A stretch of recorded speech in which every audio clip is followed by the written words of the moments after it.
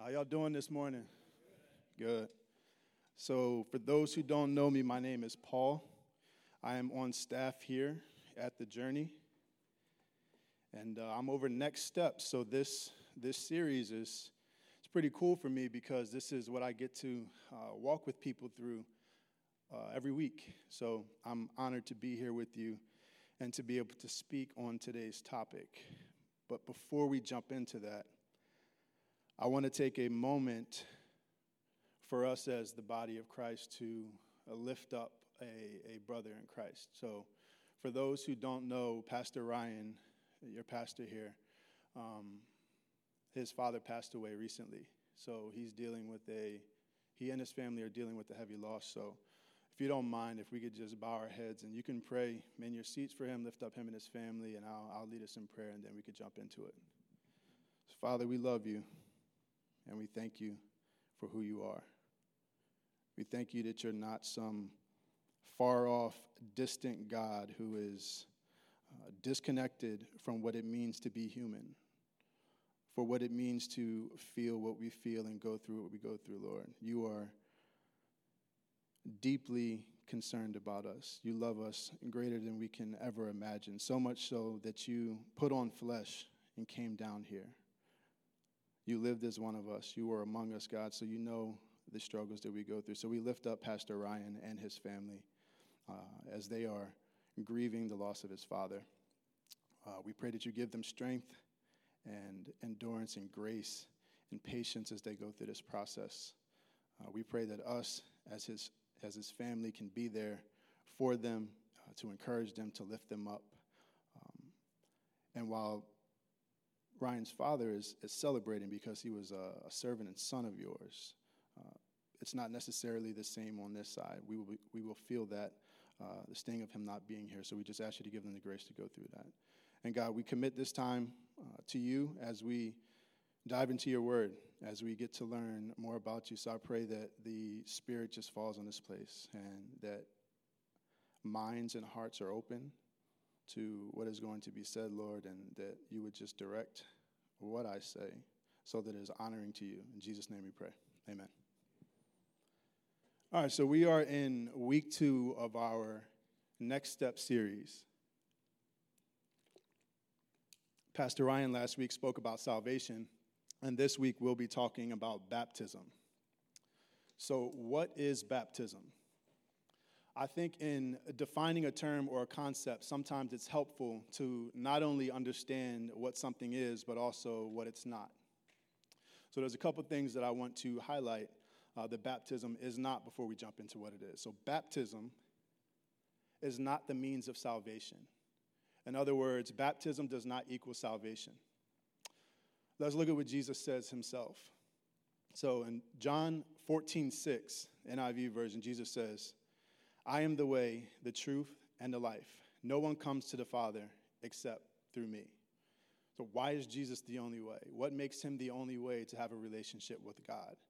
And if we look at Romans 6:23, it says, for the wages of sin is death, but the gift of God is eternal life through Christ Jesus our Lord. So what does that have to do with any of this?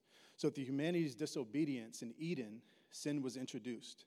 And it marred all of creation, and it fractured our relationship with God. But we serve a loving God and a just God.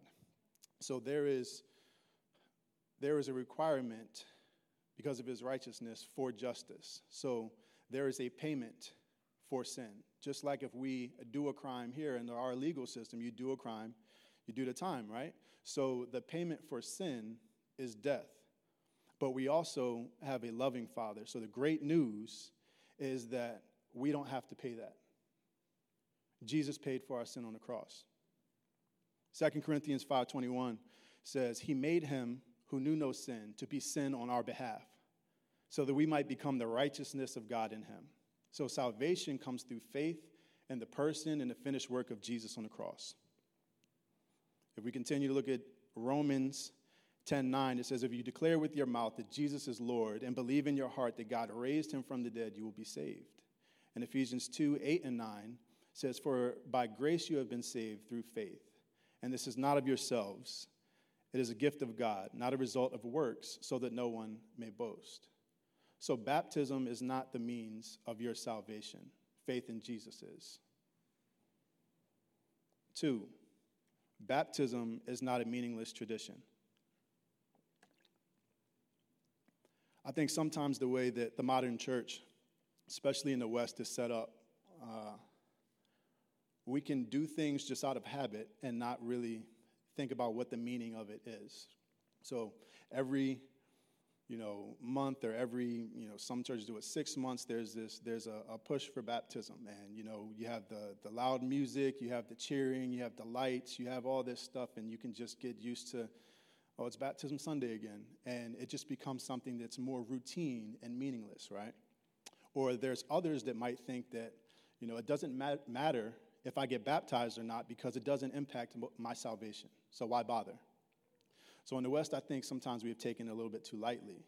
So I want to highlight this tension of a too legalistic approach to baptism and then a too lackadaisical approach, right? So on the one hand, a too strict approach, the Greek word for baptism, baptizo, means to plunge, dip, or immerse. And some believe that if that does not happen, if you are not completely submerged in the water, that it's not really baptism. But I would like to submit to you our last beach baptism. There were 2 incredible stories. There was a lady who is well into her 80s who just came to know Christ recently. And we're having beach baptism. We're trying to figure out, okay, how are we going to get her baptized? How are we going to get her up these stairs and down into the baptism pool? And then once we decided we're going to do a beach baptism, okay, how are we going to get her from, all the way down to the shore, down into the water? How are we going to do this? And we went through idea after idea after idea, and it just wasn't going to work. Her family, nor her, nor us, to be honest, felt comfortable requiring her to do all that for this rigid version or rigid definition of baptism. So what we did that day was we took a pitcher of water and poured it on her head and baptized her in the name of the Father, the Son, and the Holy Spirit, right? Are we going to say that baptism is not legit because she wasn't submerged, she wasn't dipped or dunked? Or what about the young man that was there who was a quadriplegic, paralyzed from the neck down, and he had a special wheelchair, electric wheelchair, where we couldn't even pour water over his head? So one of the pastors took that pitcher and sprinkled water on his head. Are we going to say that that's not baptism because he wasn't dipped, dunked, or submerged? So we can't be so legalistic that we create a stumbling block for somebody getting closer to or encountering Jesus. But then on the flip side, what I discussed a little bit earlier, we can't have a too hands-off approach or a too lazy approach that we don't stop to appreciate the significance of what baptism is. So I want to introduce us to a woman named Esther. So this is the back of a book that I'm going to tell you the title of afterwards, but it says, "Are there any volunteers for jihad?" Esther held her hand up high. At the age of 18, she said she volunteered to die and to kill for radical Islam. Her mind raced with all the promises jihad held out for her. The more infidels you kill, the greater reward you and your family in heaven. At long last, you can finally win your Father's love and approval. And if you truly love Allah, you will die for him. But 2 nights before she was to leave, Esther had a dream, one that changed the course of her destiny. Against all odds, Esther became a follower of Jesus, even though leaving Islam meant her death sentence. Led by her furious father, the local Muslim clerics challenged her to a series of public debates, the Bible versus the Quran. Every day for a month, if she lived that long, Esther would stand before the mob to defend her newfound faith. Would God give her the words to argue against religious leaders, former friends, and even her own family? Defying Jihad, this book, is an incredible story of a woman prepared to surrender all for God and whose life was transformed from one of terror to one of overwhelming love. So why do I want to introduce us to Esther? Because I think sometimes we have a small worldview and we take our religious freedoms here in America for granted, right? Globally, that is not the case. If you take an outward stance for Jesus, that could very well be the beginning of the end of your physical life. And if we have brothers and sisters in Christ, because we are one body, who when they take this step of baptism, which even if it's not verbally pronouncing, I am a follower of Jesus, when you're in a place that is volatile and persecuting Christians, being baptized is a clear statement that I am for Jesus. So when you make that statement, like I said, it could very well lead to your physical death. If we have brothers and sisters who are dying for making such a statement, I don't think that's something we should ever take lightly. And lastly, baptism is not your annual checkup. So what do I mean by that? If one has insurance and the means, it's probably recommended that we see our doctor at least once a year. And we do that over and over and over again until we die. So my point is that we only need to get baptized once. It doesn't have to be a recurring event. Well, what if I was baptized when I was a baby, or when I was younger, I didn't understand what baptism was? Or what if I want to get baptized with a friend or a family member just to show them my support? So to be clear, my point is more about your motivation for getting baptized than the number of times you get baptized. So I'm not limiting baptism, but rather asking us to examine our motives for baptism. So I gave us a little bit of framework of what baptism is not. Let's step into what it is. Baptism is an outward gesture of an inner commitment to follow Jesus as Lord and Savior. So I've heard pastors illustrate baptism with a wedding ring example, which probably is not going to hit the same way right now because I don't have mine on, right? I do have a tattoo on here, though, right? So the ring is not your marriage. It's not what makes you married. The ring is an outward sign to the world of a commitment that you have made with your spouse. Similarly, baptism is an outward sign to the world that you've made an inner commitment to follow Jesus as Lord and Savior. But I also want to offer a deeper thought on this outward or public sign. I'm a big fan of movies. So if you don't know this movie, that's cool. I'll just keep on rolling. I like this movie back in the day. It was called Predator. Anybody seen Predator or any of the variations? Okay, so Predator was this alien that would come to different planets, and he was this master warrior who would go to different places to seek, kill, and destroy, if you will, right? So he wanted to seek out all the baddest warriors on the planet, and I'm going to go, toe-to-toe with you. But in one of the movies in particular, Alien versus Predator, I remember this scene where, so the Predator wears this crazy, computer processor thing, and, it examines what the threat level of what it's looking at, right? So it's looking, okay, you have a gun, you're a threat, we're about to fight. You got a knife, okay, you're a threat, we're about to fight. But then it looked at this girl who she had no weapon, so she wasn't a threat. He kept on moving. It wasn't a concern to him. I bring that up because what if this public sign, this outward sign, is not just for people? How many of us know that there's a spiritual realm too? What if this is a public sign to the enemy that I am no longer a child of darkness, but a child of the light, right? That you are saying that I am now for Jesus.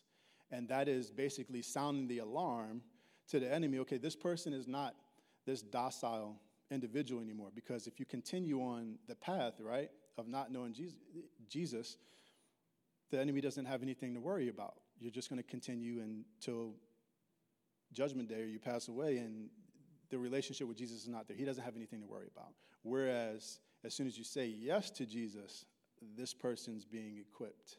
They are now the enemy. So I just want to suggest that maybe it's something more than just a public sign to people, but also to the spiritual realm, because Ephesians 6:12 says that we do not wrestle with flesh and blood, but against the rulers, against the authorities, against the cosmic powers of this present darkness, and against spiritual forces of evil in the heavenly places. So for us to just not have these human eyes to know that there is spiritual warfare. Baptism is the sharing in the death, burial, and resurrection of Jesus Christ. So when we look at Romans 6, 3 through 5, it says, "Do you not know that all of us who have been baptized into Christ Jesus have been baptized into his death? Therefore, we have been buried with him through baptism into his death, so that just as Christ was raised from the dead through the glory of the Father, so too we may walk in newness of life. For if we have become united with him in the likeness of his death, certainly we shall be in the likeness of his resurrection." So what that means is that when we go down into the water, that is death to the old man, death to the old person, the old ways of thinking, the patterns of the world, the the political affiliations that we have that sometimes override or clash with kingdom ethics. All of those things now are dead. You are a citizen of the kingdom when you come up out of the water, and you should be walking in the newness of life. So, yes, it's very countercultural. And wherever it does clash, and I'm not going to even act like it's easy to walk this out. It's not. But that's why we have the Holy Spirit to help empower us, for us to be able to be in the likeness of his resurrection. It's the Spirit that's powering us to do that. Then lastly, baptism is uniting believers in one body. 1 Corinthians 12:13 says, "For by one Holy Spirit we were all baptized into one body, spiritually transformed and united together. Whether Jews or Greeks, slaves or free, we were all made to drink of one Holy Spirit, since the same Holy Spirit fills us all." Being baptized into one body means death to self. We live in a hyper-individualistic society that is constantly telling and teaching us it's all about me. What can I do for self? Me, me, me, me, me. How can I progress in my career? How can I attain more power or maintain the power that I have? How can I get more stuff? How can I enhance my image? So being baptized into one body means that we have left the self-centered life, and we no longer live for ourselves, but we live for others. We love, we encourage, we serve, we correct one another, we confess sins to one another and carry one another's burdens. We fellowship and show hospitality. We care for the widow, for the orphan, for the immigrant. We live for others, just as Jesus did. So now that I've given you all these points of what baptism is and what it isn't, has that helped clarify or affirm anybody's understanding of baptism in here? That's good. So sometimes a point-by-point explanation doesn't land right or hit right. So I'm going to end with a story, God's story with his people. In the Old Testament, the Israelites were enslaved in Egypt. Exodus 3, 7, and 8 says, "The Lord said, I have indeed seen the misery of my people in Egypt. I have heard them crying out because of their slave drivers, and I am concerned about their suffering. So I have come down to rescue them from the hand of the Egyptians and bring them up out of that land into a land that is good and spacious, a land that is flowing with milk and honey."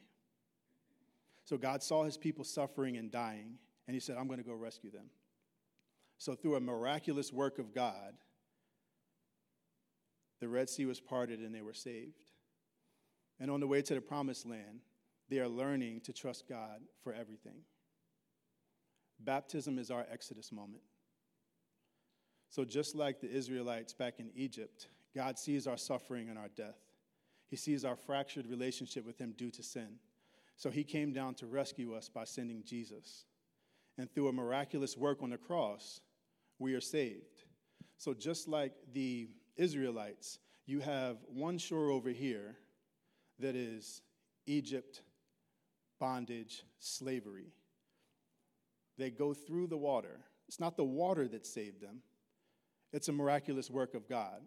So as you're going through the water, there's this pivotal moment where you can look and say, bye to slavery, bye to Egypt, bye to bondage of sin, as you are looking now to this other shoreline where the promise is, where the inheritance is, as we are walking in the newness of life through Jesus Christ. And on the way, after we leave the water, on the way to the promise and that inheritance, we are learning to trust God for everything. Amen? There's a guy named N.T. Wright. He's like a New Testament scholar, author, speaker, super accomplished. He has a short 4 to 5 minute video on YouTube where he explains way better than I just did how Paul, the Apostle Paul's understanding of baptism is very much framed through the lens of him looking at the Exodus story. If you wanted to check that out, that's N.T. Wright on baptism. So today I've talked about many symbolic elements of baptism, but I would like us to consider this. What if baptism is more than a symbolic practice? What if baptism, through the act of obedience, is an invitation from Christ to be one step closer with the triune God, the Father, the Son, and the Holy Spirit? I believe that anytime we're obedient to God, it brings us closer to him as we align with his will and his way. So if baptism is more than symbolism, if it is an invitation to be closer with Jesus, would you take it? And if that's you today, if you feel like something is nudging you to get baptized for any of those reasons that were mentioned today, I would love for you to meet me after the experience right outside. I'll be at the top of the stairs.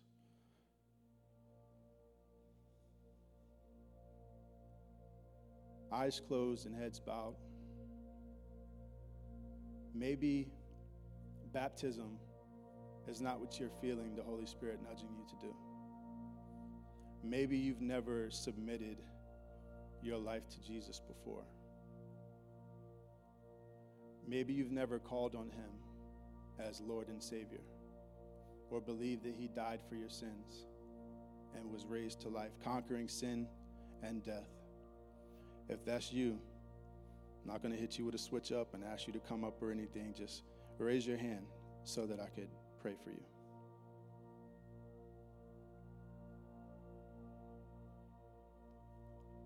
Eyes still closed and heads bowed. Maybe you are a follower of Christ, but right now, or maybe for a while, you felt distant with God. There was just some type of disconnect. There's a hardness in your heart, or a wrestling with doing God's will versus doing your will. If that's you, I invite you to slip your hand up, and I can include you in a word of prayer for repentance, which is not a scary word. There shouldn't be any negative associations with that word. Repentance is not getting right so that you could come to God. It's simply turning back to him. So if that's you today, you could slip your hand up, and I'll include you in a word of prayer.